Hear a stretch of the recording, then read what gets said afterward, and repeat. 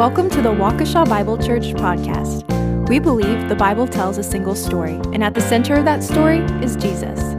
If you like what you hear today, additional sermons, teaching sessions, and written material can be found on our website at waukeshabible.org. We hope you enjoy today's episode.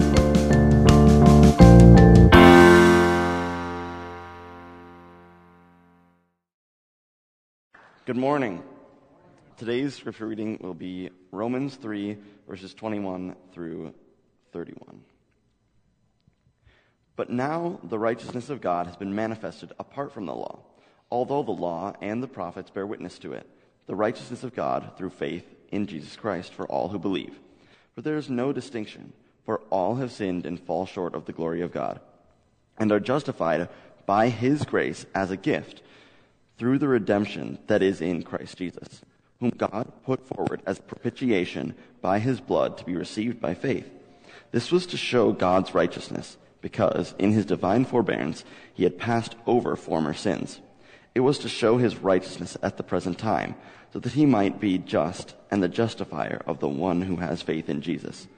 Then what becomes of our boasting? It is excluded. By what kind of law? By a law of works?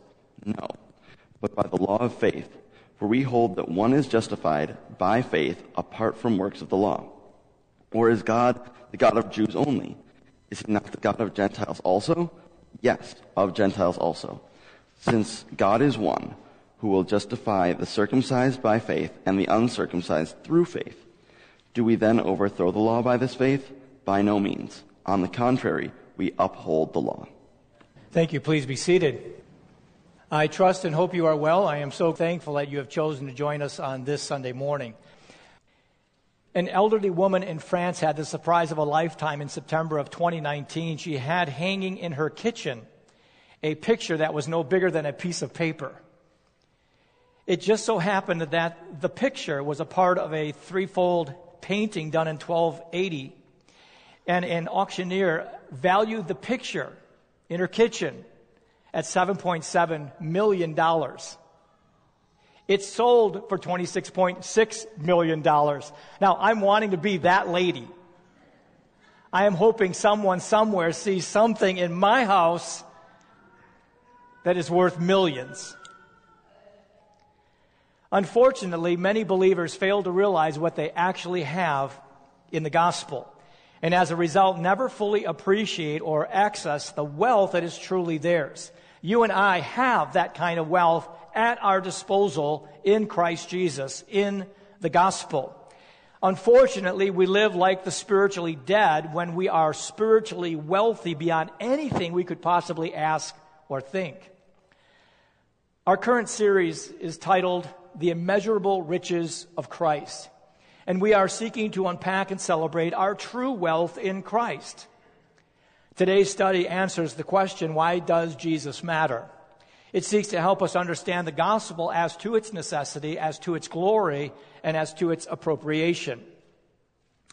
In the course of this study, we might have many questions. We might say, well, what about X, Y, and Z? And part of the purpose of the series is to answer the question. Now, in answering the question, you might not like what we say, and it might not satisfy your understanding, but we will address the area of concern. And thus it is a 8-part study. And each of the lessons walks us into the next. They're not disconnected, they're part of the whole. So when we talk about the redemption of God and the justification of his people and his wrath and justice being placated or propitiated, it creates for us identity. We move from Adam into Christ. So each of the lessons build off the previous and feed us into the next.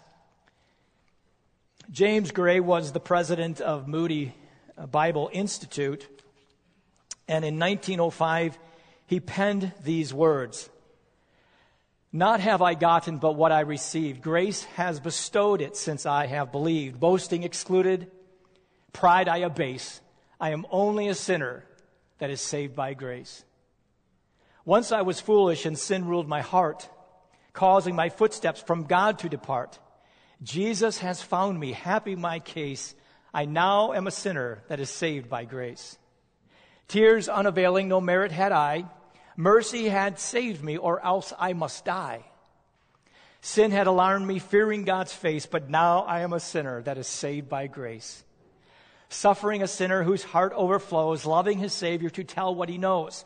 Once more to tell it would I embrace. I am only a sinner that is saved by grace. Only a sinner saved by grace. Only a sinner saved by grace. This is my story. To God be the glory. I am only a sinner saved by grace. Amen? Let us begin with a word of prayer. Our Father, we sit here as your children by adoption. Jesus has done for us what we could never have done for ourselves. We are only sinners that are saved by grace. As we consider the immeasurable riches of Christ, we are rightly overwhelmed. Help us to see that our good is not the gospel. Only Jesus is the gospel. May we receive by faith all of the goodness done for us in Christ. May we not doubt. May we not seek to undermine its glory by believing we can somehow in some way pay you back. Help us to see and hear how we are right with you. Our debt has been paid, and your justice and wrath have been appeased. May we not shelf these ideas, but may we carry them with us throughout each day and in our moments of darkness and despair. Holy Spirit, teach us right now. May your words wash over us and sink deeply into our souls. We thank you, Father, for what you have done and will do in these moments. In Jesus' name, amen. Almost without exception, we become dulled and impervious to world news. For example, the earthquake that has taken place. In just a matter of time, we will forget it and move on to the next big thing. Even the most horrific acts seem to come and go so quickly that no one is able to fully appreciate and process the gravity of what is heard and experienced. Yet the Apostle Paul, what he does in our text is most shocking. It is scandalous what he says about the gospel for both the Jew and the Gentile. The cross scandalizes the Jew and the Greek. Neither could visualize nor accept such upside-down thinking that one would die in order that I might be set free. No one would have thought that the redemption of humanity would follow the path it did. God himself would become incarnate and die a substitutionary, sacrificial death in behalf of sinners. Romans chapter 11, verses 33 through 36, captures Paul's response to the scandalous nature of the cross. We read, "Oh, the depth of the riches, both of the wisdom and knowledge of God. How unsearchable are his judgments and unfathomable his ways. For who has known the mind of the Lord, or who became his counselor, or who has first given to him that it might be paid back to him again? For from him and through him and to him are all things. To him be the glory forever. Amen." And this is where we find ourselves in Romans chapter 3, verses 21 through 31. From last week's study, we noted how what we once were, we no longer are, but still have. I am no longer, as a believer, in Adam. He does not form for me my identity before the Father. Now we are in Christ. Jesus becomes for us our defining identity before the Father. You are either in Adam or you are in Christ. And this identity declares whose you are and who you are. I am a child of the King. I am a son of God. Not in the same manner or way that Jesus is, but I am a son and child of God. As are you if you know Jesus. For a seasoned Christian, the words we are considering inside of our text are not new. The idea of justification or redemption or propitiation. I love, as I said in the past, just saying the word propitiation. It's a great word. Those words are not new for us. Now, the implications of those words might be, but the words themselves are not. Those words mean something, and those words in the vertical changes my horizontal.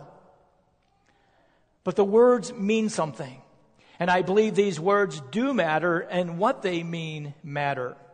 And I believe these vertical truths do shape and impact our present. Right now, I am justified. Right now, I have been redeemed from sin's debt. Right now, the wrath of God against me, the justice of God, which I am in violation of, has been satisfied in my behalf by the person of Christ. Amen. That is incredible stuff. Too much of Christianity believes in the gospel for their justification, but do not believe the gospel for their sanctification, for the Christian life. And clarity, which is our hope and endeavor during the study, is to bring clarity in this area. Now, why does this matter? The difference between you and an unbeliever is not your behavior. It's not your behavior, but your belief. Although I believe how you live is as good or better than most, how you live isn't that much different than a radical Mormon, a radical Jehovah's Witness, or a Muslim. The difference is in what you believe, and that belief changes and transforms behavior, but there are a lot of good people out there who are going to hell. And why? Because they don't believe the gospel. What you believe and I believe about the gospel and its implications is radically different than the Mormon, than the Jehovah's Witness, and the Muslim. The gospel is the difference. And the gospel deals fundamentally with the vertical, with your relationship before the Father. And that is what is most important. One day I will stand before the Father. And if I am answering for myself, there is no hope. But if I have someone who is standing in my place, and his name is Jesus, I have hope.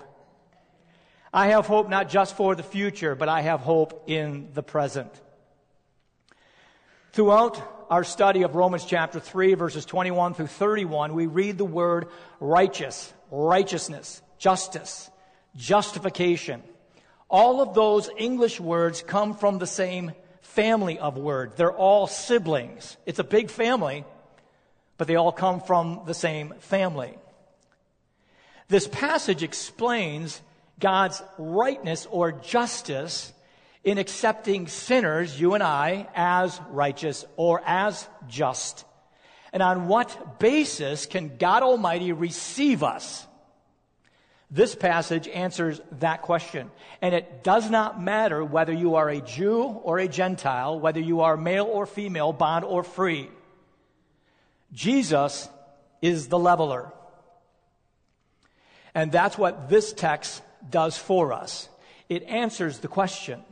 And there are three parts to Paul's explanation of God's righteousness, and then a threefold response or challenge by his audience. And when you say to someone, the answer to the vertical is Jesus and Jesus only, and it's by grace alone, through faith alone, in Christ alone, and all you have to do is believe that, the response can be, it sounds too simple, it sounds too easy, there must be something that I must do.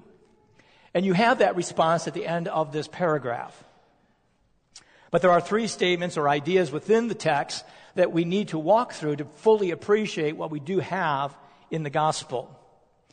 We begin with the gospel's necessity.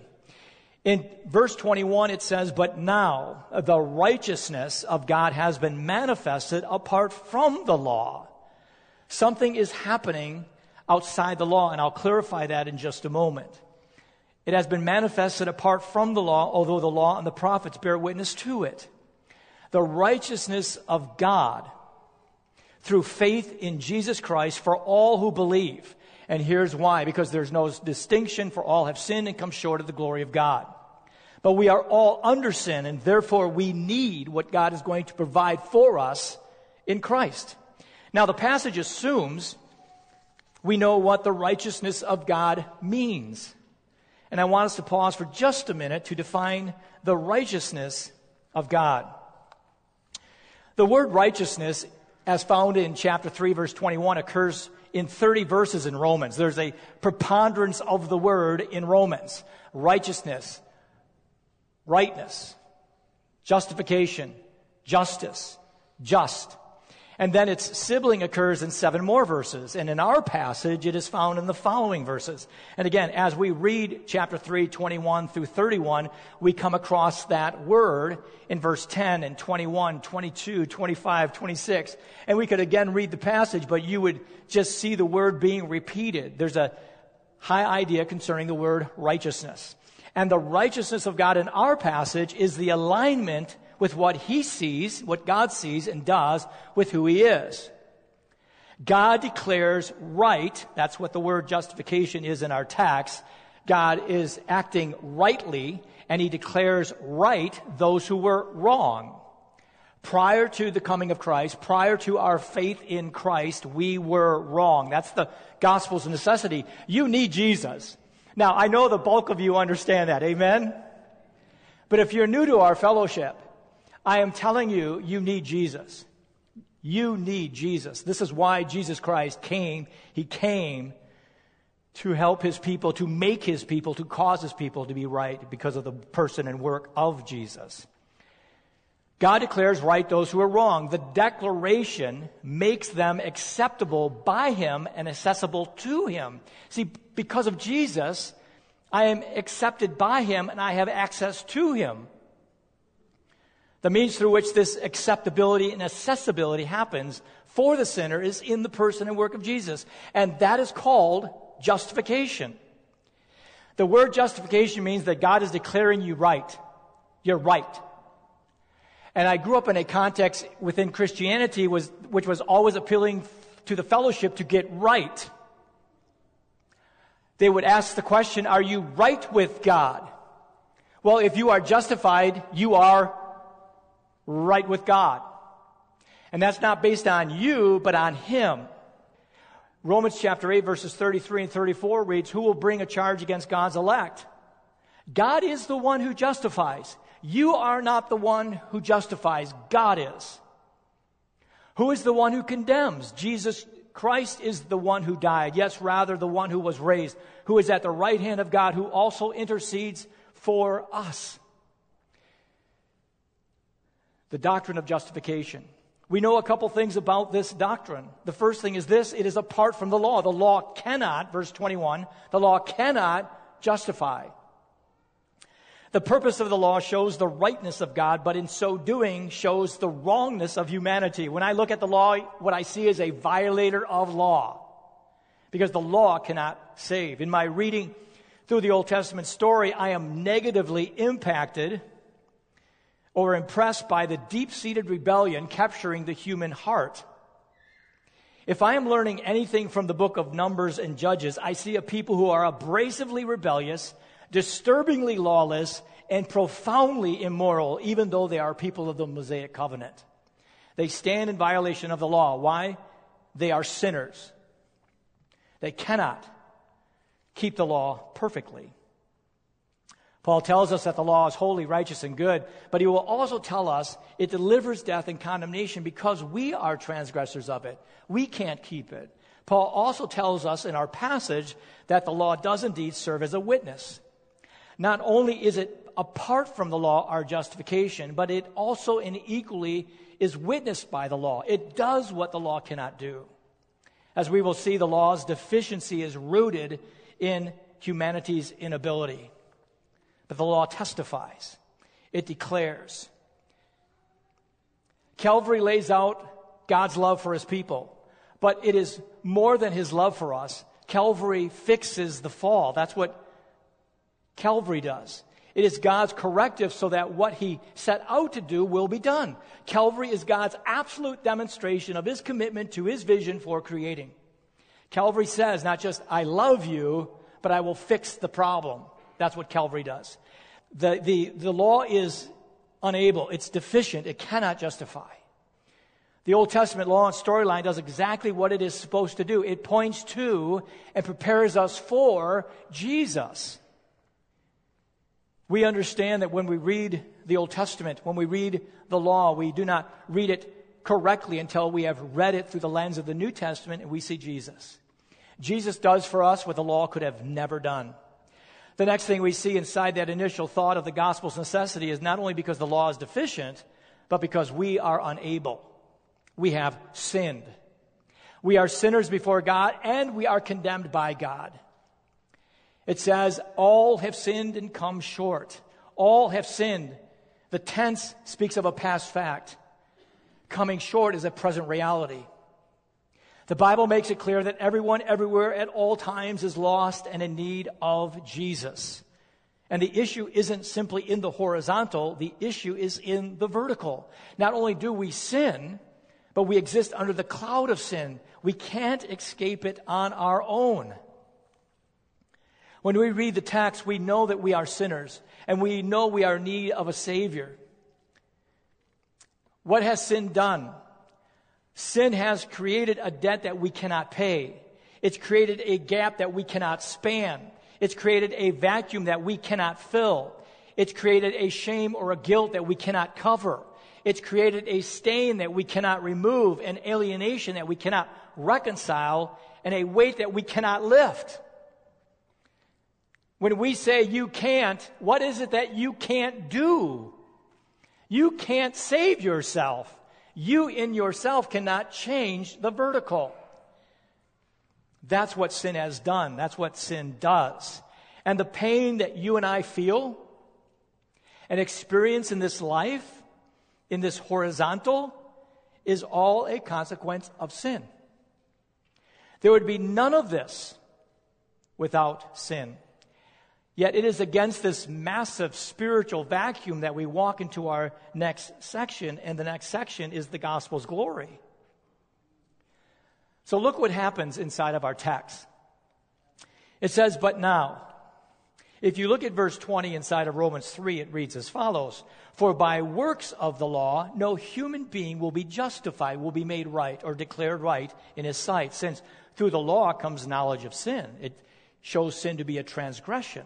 Verse 21, but now, in contrast to that, the righteousness or rightness or justice of God has been manifested apart from the law. And where are we going to see this? In Jesus. Although the law and the prophets bear witness to it, they're all pointing and preparing the righteousness of God through faith in Jesus Christ for all who believe, for there is no distinction. Why is that true? For all have sinned, past fact, and fall short of the glory of God, a present reality. And those same people are going to be justified by His grace as a gift. That's where it gets good. The gospel's glory. If it isn't a gift, none of us would be saved. Justified, declared right by His grace as a gift through the redemption, through this means, through the redemption, the buying back, through the redemption that is in Christ Jesus. And notice this, whom God put forward as a propitiation by His blood, to be received how? By faith. Not by works, by faith. This was to show God's righteousness because in His divine forbearance He had passed over former sins. Verse 26, it was to show His righteousness, His rightness at the present time, so that He might be just and the justifier of the one who has faith in Jesus. The gospel's glory. There are several thoughts about this provision of righteousness by God, and these are our power words. They're the gift words. Justification, God declaring us righteous. Redemption, God paying our sin debt. Propitiation, the justice and wrath of God being satisfied, placated, stopped by the redemptive work of Christ. And God's vindication. God is right. He is just in justifying those who believe in Jesus. And why? Because of what He has done, not because of what we do. It's all about Jesus. Our text says the glory of our justification. And I would love to have a protracted study on the idea alone. But the thought of justification, and it's repeated throughout our passage, says that in the court of law, it's a legal word, in the court of law, guilt has been pardoned. Now, I can be guilty in the horizontal. If I'm driving, and I don't want to confess anything publicly, but if I'm driving and I look in my rearview mirror and I see a police car, I immediately, whether I am guilty or not, I immediately slow down. If I'm driving and I happen to pass a police officer parked on the side of the road, the first thing I do is look at my speedometer and see if I am guilty. That's horizontal guilt. But because of what Jesus Christ has done in his person and work, I am no longer ever guilty in the vertical. Because of Jesus. God is not keeping score. Hallelujah, praise his name. That's the glory of your justification. The glory of your redemption in verse 24, the freeing of the indebted. The word redemption should remind us of the exodus from Egypt, where God redeemed his people. Here in the first century, the imagery is that of a slave market where you are indebted and someone comes and pays your debt. And it's not that you've now are in bondage again. You're freed, but you are free in Christ. As those redeemed by Christ, we have no debt before the Father that Jesus has not addressed. That is the glory of our redemption. The glory of his propitiation. This is such a beautiful word. And this is the scandalous nature of what God has chosen to do.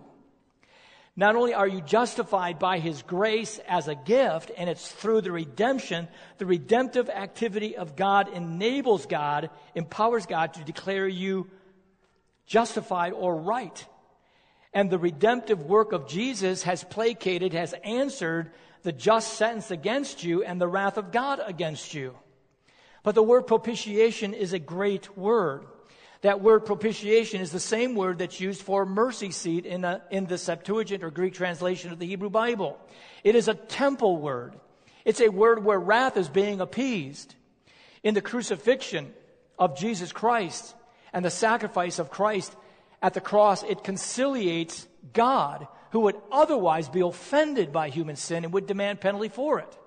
This word, this idea, is the word used on the Day of Atonement when the high priest would enter into the Holy of Holies and offer up sacrifice for himself and for that of the nation.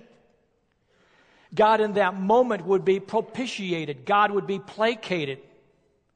And the startling thing in this verse is that Paul here speaks of a public display being openly manifested so that all can see. It was Christ's death which was the propitiatory deed. See, you're not propitiated. You're not placated. It's God. You and I are under the just sentence of death. You and I are under the righteous sentence of condemnation.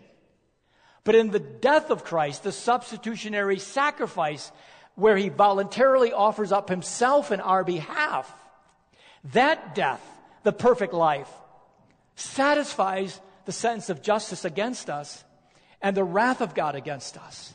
That's propitiation. God is appeased. And the unique feature of the biblical idea is without parallel in pagan religion.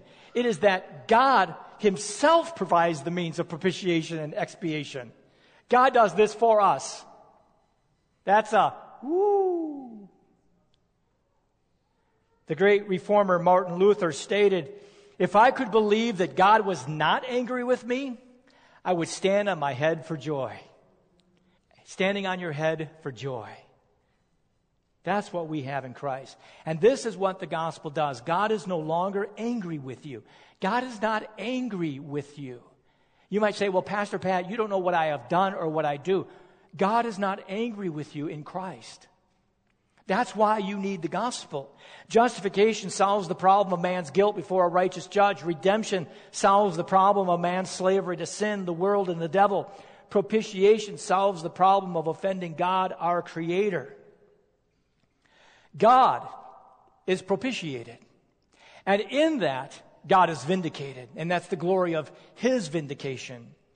Verse 26 says it was to show his righteousness at the present time, so that he might be just and the justifier of the one who has faith in Jesus. God in forgiving sinners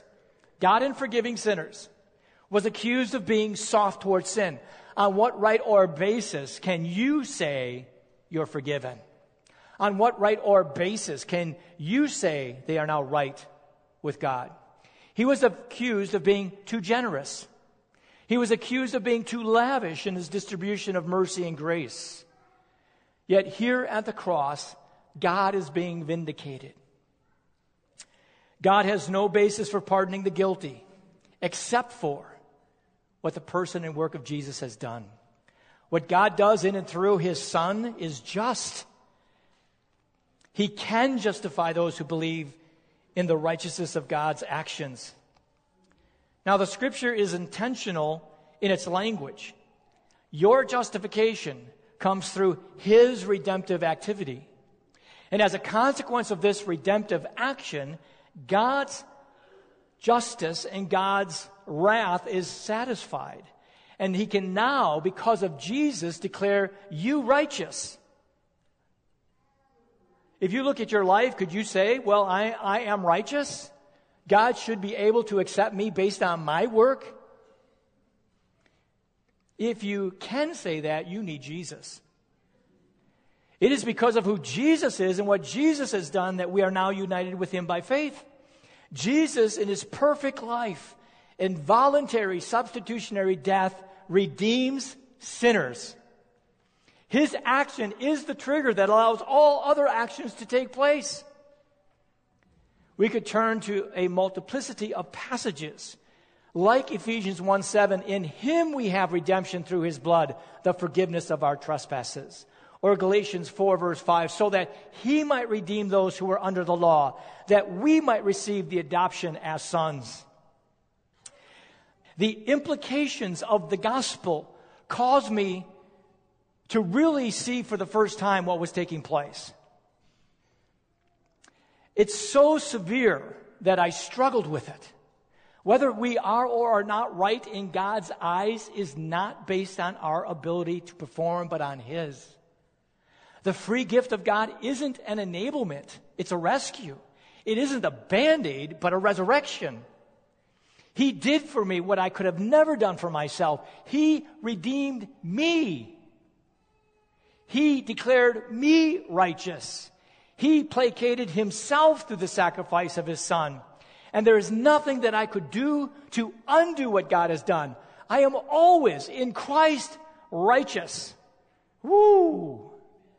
I am always in Christ free of debt before the Father. Woo!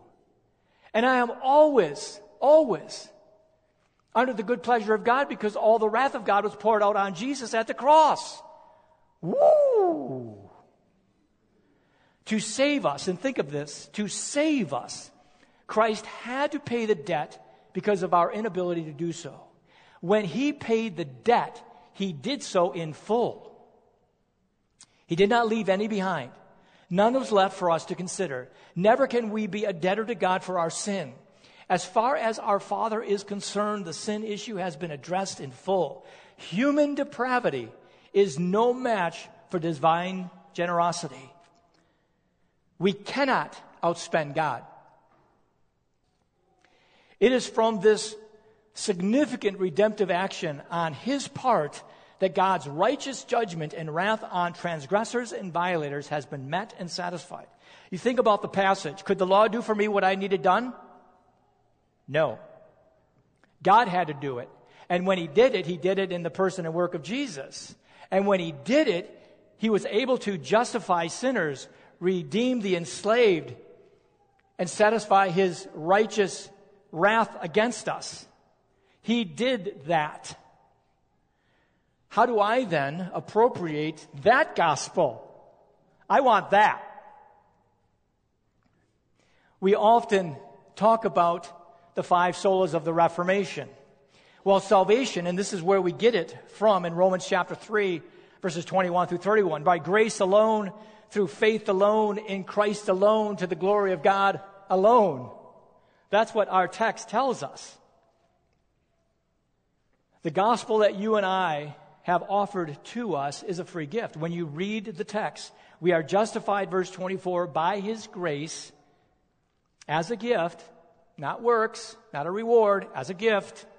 And it's freely given, without cause, for there's no distinction. We need it because we are sinners.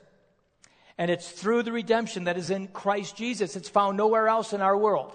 You cannot be justified before God apart from Christ. You cannot be redeemed from sin's debt apart from Christ. You cannot satisfy, appease, placate the wrath of God against you apart from Christ.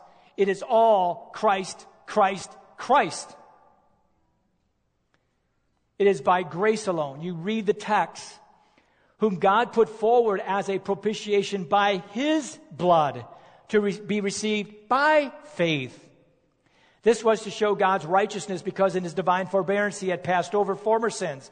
It was to show his righteousness at the present time so that he might be just. He would be vindicated against his accusers.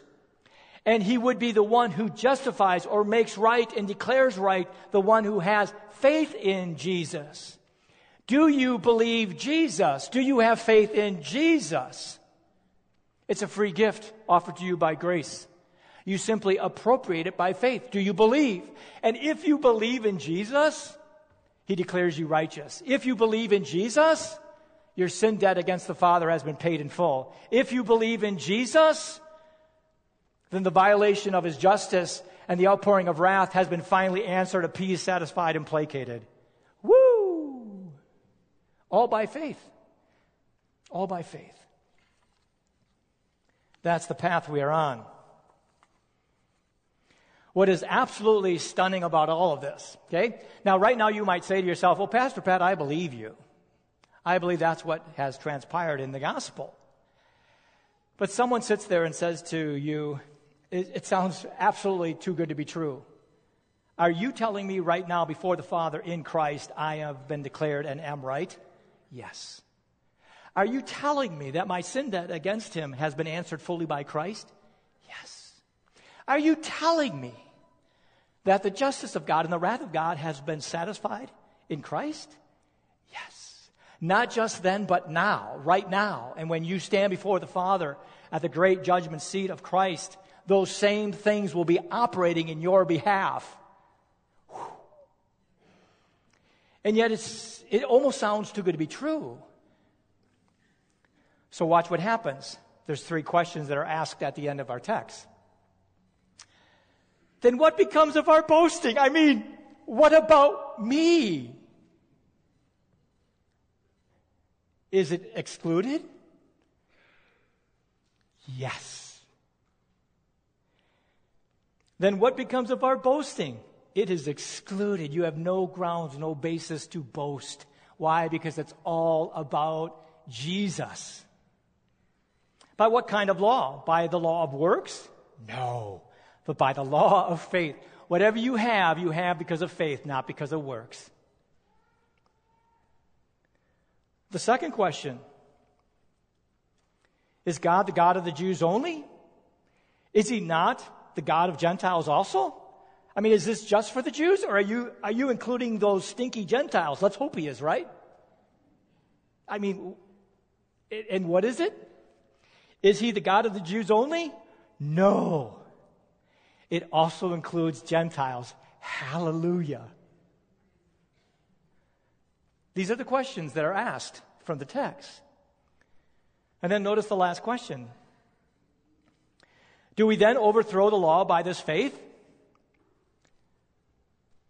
By no means. On the contrary, we uphold the law. May it never be. At the cross, Jesus cried in the statement of release and triumph, "It is finished."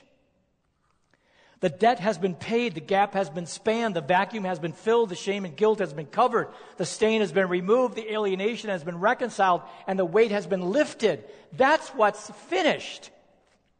Jesus does exactly what the law said he would do, and in so doing brings the law to its rightful end. God's accusers are silenced. We think at the great judgment seat of Christ, it's going to be chatty. People are going to be talking about how wonderful they are. They will be silenced.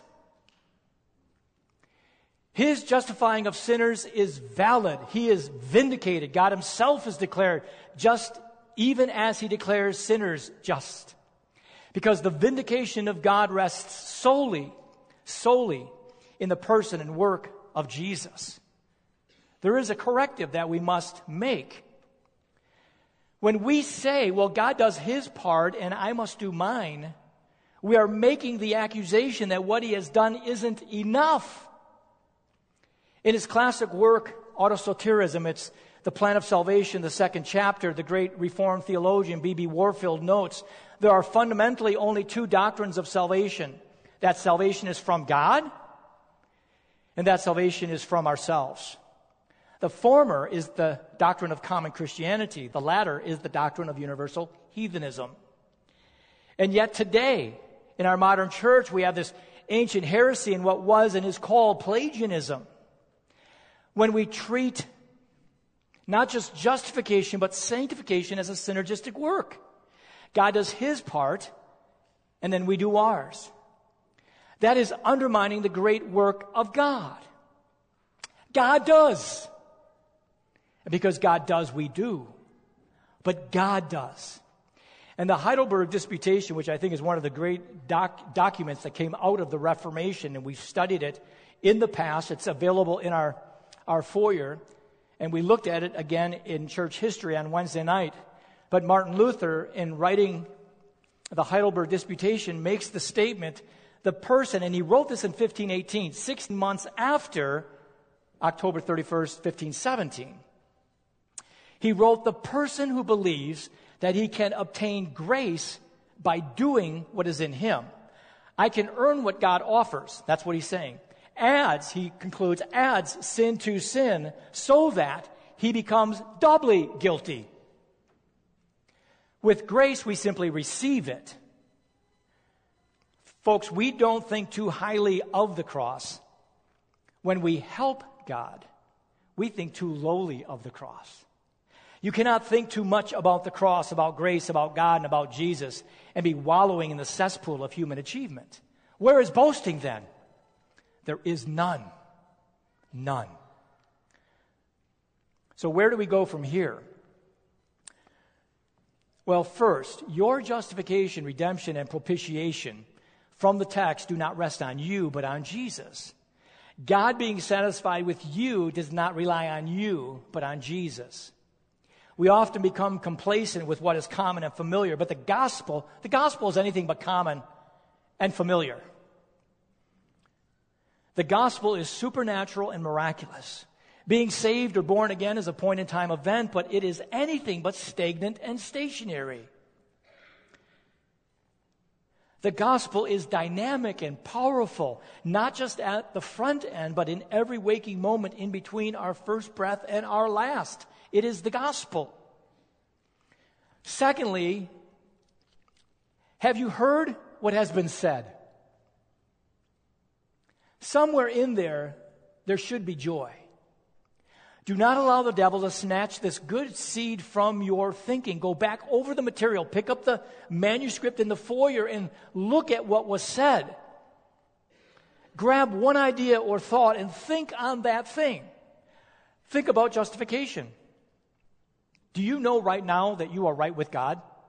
And you'd say to me, Pastor Pat, you don't know what I did last night. You don't know what I did Friday night. You don't know what I did this morning. Surely because of what I have done, I can't be right with God. The text says that he has declared you right. And why? Because of Jesus. Because of Jesus. Grab that idea and think on it. Write that thought down in your own words. Write down how you think, how you feel. Rethink and rewrite. The idea is already true. How does that idea show itself in your thinking and acting? Find someone then. Find someone to share that idea with and grow from. In light of this profound and supernatural truth, all of what we have said, how does the gospel inform and shape my response as a single person, as someone who is married, as a parent, an employer, a citizen, or a disciple of Jesus?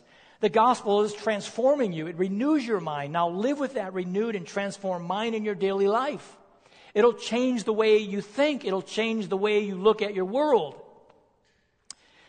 For example, in your moments of being alone, you can have thoughts of despair.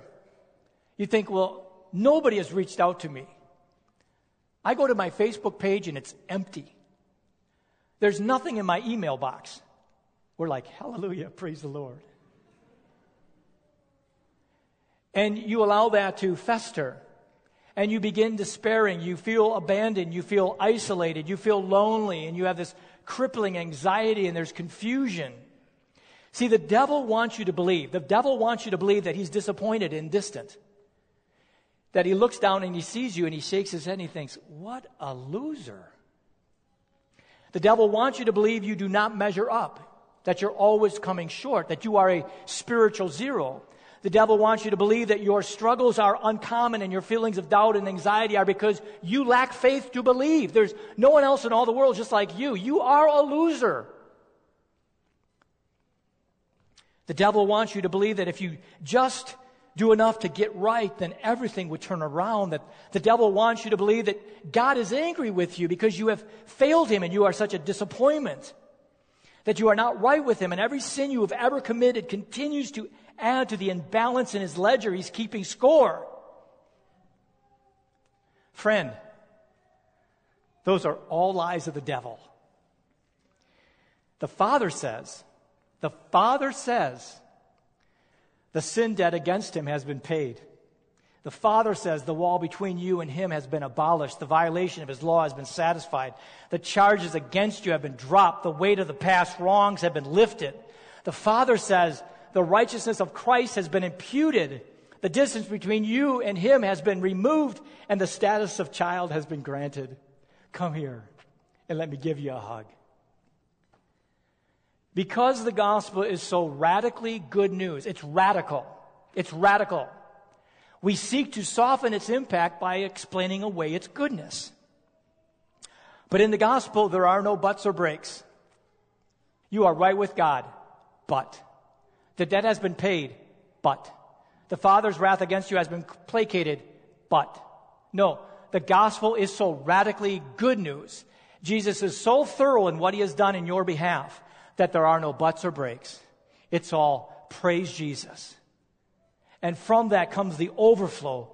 Just as you cannot do anything to save yourself, neither can you undo what the Father has done. There is nothing you can do to change what God has declared true. Every single doubt and failure and addiction and struggle you have in this life cannot undo what the Father has done, and the Son is secured and the Spirit has affirmed to be true. We struggle in the horizontal. We are perpetually saying no to the flesh and making no provision for it. But in the midst of the struggle, you are still a child of God. Your battle in the present to somehow merit the favor of God is finished. You must not allow the devil to tell you otherwise. We are to live as the free people of God, serving one another, declaring his truth to the lost and dying world. The late Mike Yaconelli, he passed away in 2003, and he worked inside of youth in the church, tells a true story about grace. A young woman named Margaret had spent decades battling depression and anxiety that were traced back to a horrible day in school when a teacher, frustrated with her tardiness, made her stand in front of the room and invited all the students to come up to the board and write something bad about her on the chalkboard. The kids were ruthless, as kids can be. They wrote things like, Margaret is ugly, Margaret smells, Margaret is stupid. All 25 students went up to the board and wrote these hurtful things. This event inflicted wounds that Margaret found difficult to heal. She battled depression, discouragement, and was angry all the time. Finally, she went to a counselor for help. She spent 2 years meeting weekly, but finally they had reached the end of their sessions. Yaconelli tells this story. He said, the counselor said, Margaret, I know this will be difficult, but just to make sure you're ready to move on, I am going to ask you to do something. I want to go back to your schoolroom and detail the events of that day. Take your time. Describe each of the children as they approached the blackboard and remember what they wrote and how you felt. Do this for all 25 students. In a way that would be easy for Margaret. For 40 years, she had remembered every detail, and yet to go through that nightmare one more time would take every bit of strength she had. After a long silence, she began the painful description. One by one, she described each of the students vividly as though she had just seen them, stopping periodically to regain her composure, forcing herself to face each of those students one more time. Finally, she was done, and her tears would not stop. She could not stop.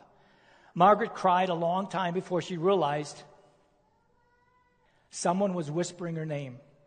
Margaret. Margaret. Margaret.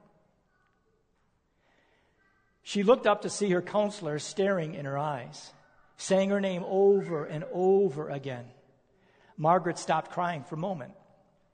Margaret, you left one person out.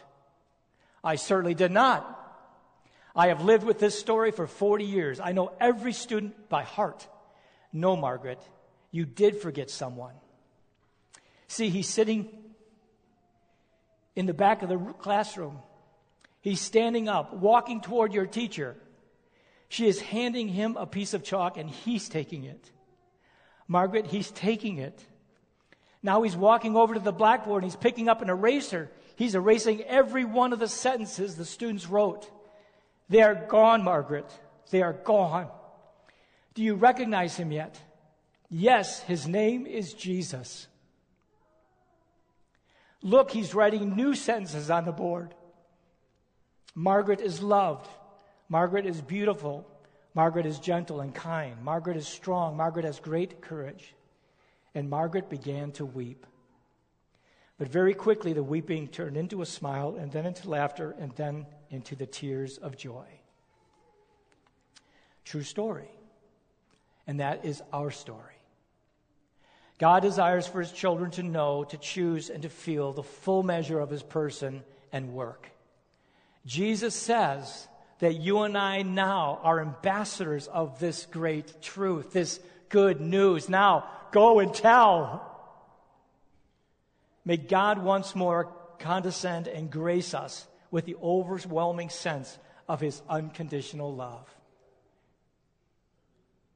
God in Christ declares you right. God in Christ has canceled the debt, and God in Christ has fully met the sentence against you and fully absorbed his wrath for you. Please stand with me as we close in prayer. Our Father, we have been the Margarets. Many of us have been verbally and physically abused and have a skewed view of who we are in Christ. And it's my prayer that today this passage would wash away all of this filth, and that we would begin to see ourselves as you see us in your Son. Father, we are deeply humbled to know that you have loved us this much. We are humbled to know that Jesus died to secure for himself a people who will give you all of the glory. Father, may we live our lives in humble service and gratitude. May we be the channels through which your lavish generosity shows itself. Cause us, Father, to see this transformation. Thank you. Until Jesus returns, we pray through his advocacy and that of our intercessor, the Holy Spirit. Amen.